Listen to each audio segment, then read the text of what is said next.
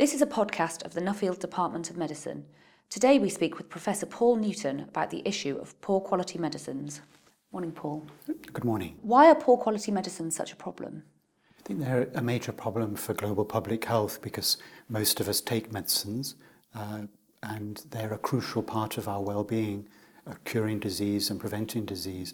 And if they're not, if they do not contain what it says on the packet, if it contains none or less of the stated ingredient, then that's clearly a severe problem for our health.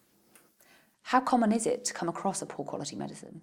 They're very variable across the world. No countries are immune. There have been recent severe problems in the US and elsewhere in the wealthy world, but the people most afflicted by this are probably the vulnerable people in lower and middle income countries who do not have facilities or the regulatory authorities to regulate and police the drug supply. I mean, one current example is a large epidemic of antimalarials in West and Central Africa, where many countries have in the distribution chains falsified antimalarials containing no active ingredient, and so patients with malaria will effectively have no treatment.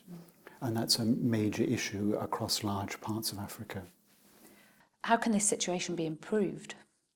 I think the key thing is more political will, more interest in the subject, but the most crucial practical intervention is to improve medicine regulatory authorities globally.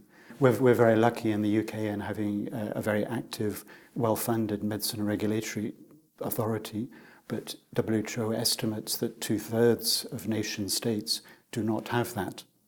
And they're the keystones for improvement and regulation of the drug supply. And without that, I don't see how we can have a good drug supply.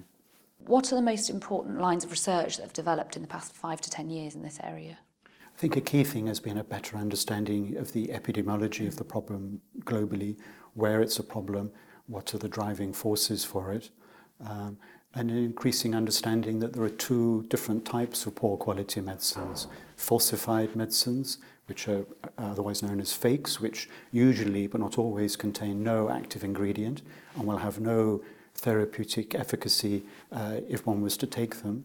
And then substandard medicines that are the results of poor quality manufacturing by genuine manufacturers, which isn't, it's a problem of negligence and errors rather than deliberate criminal fraud. Why is this research so important and why should it be funded?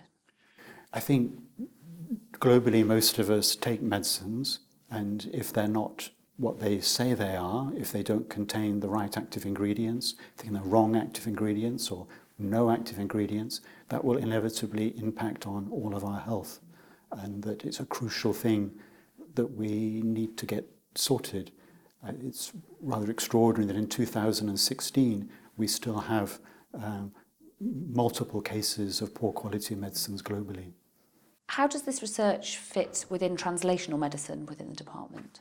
I think it's intrinsically a translational work in that the research that we're doing, the aim is to influence health policy directly, to give evidence, to raise its political profile, and to use it to try and ensure that we do see for the next generation an improvement in medicine quality. Thanks very much, Paul. Thank you.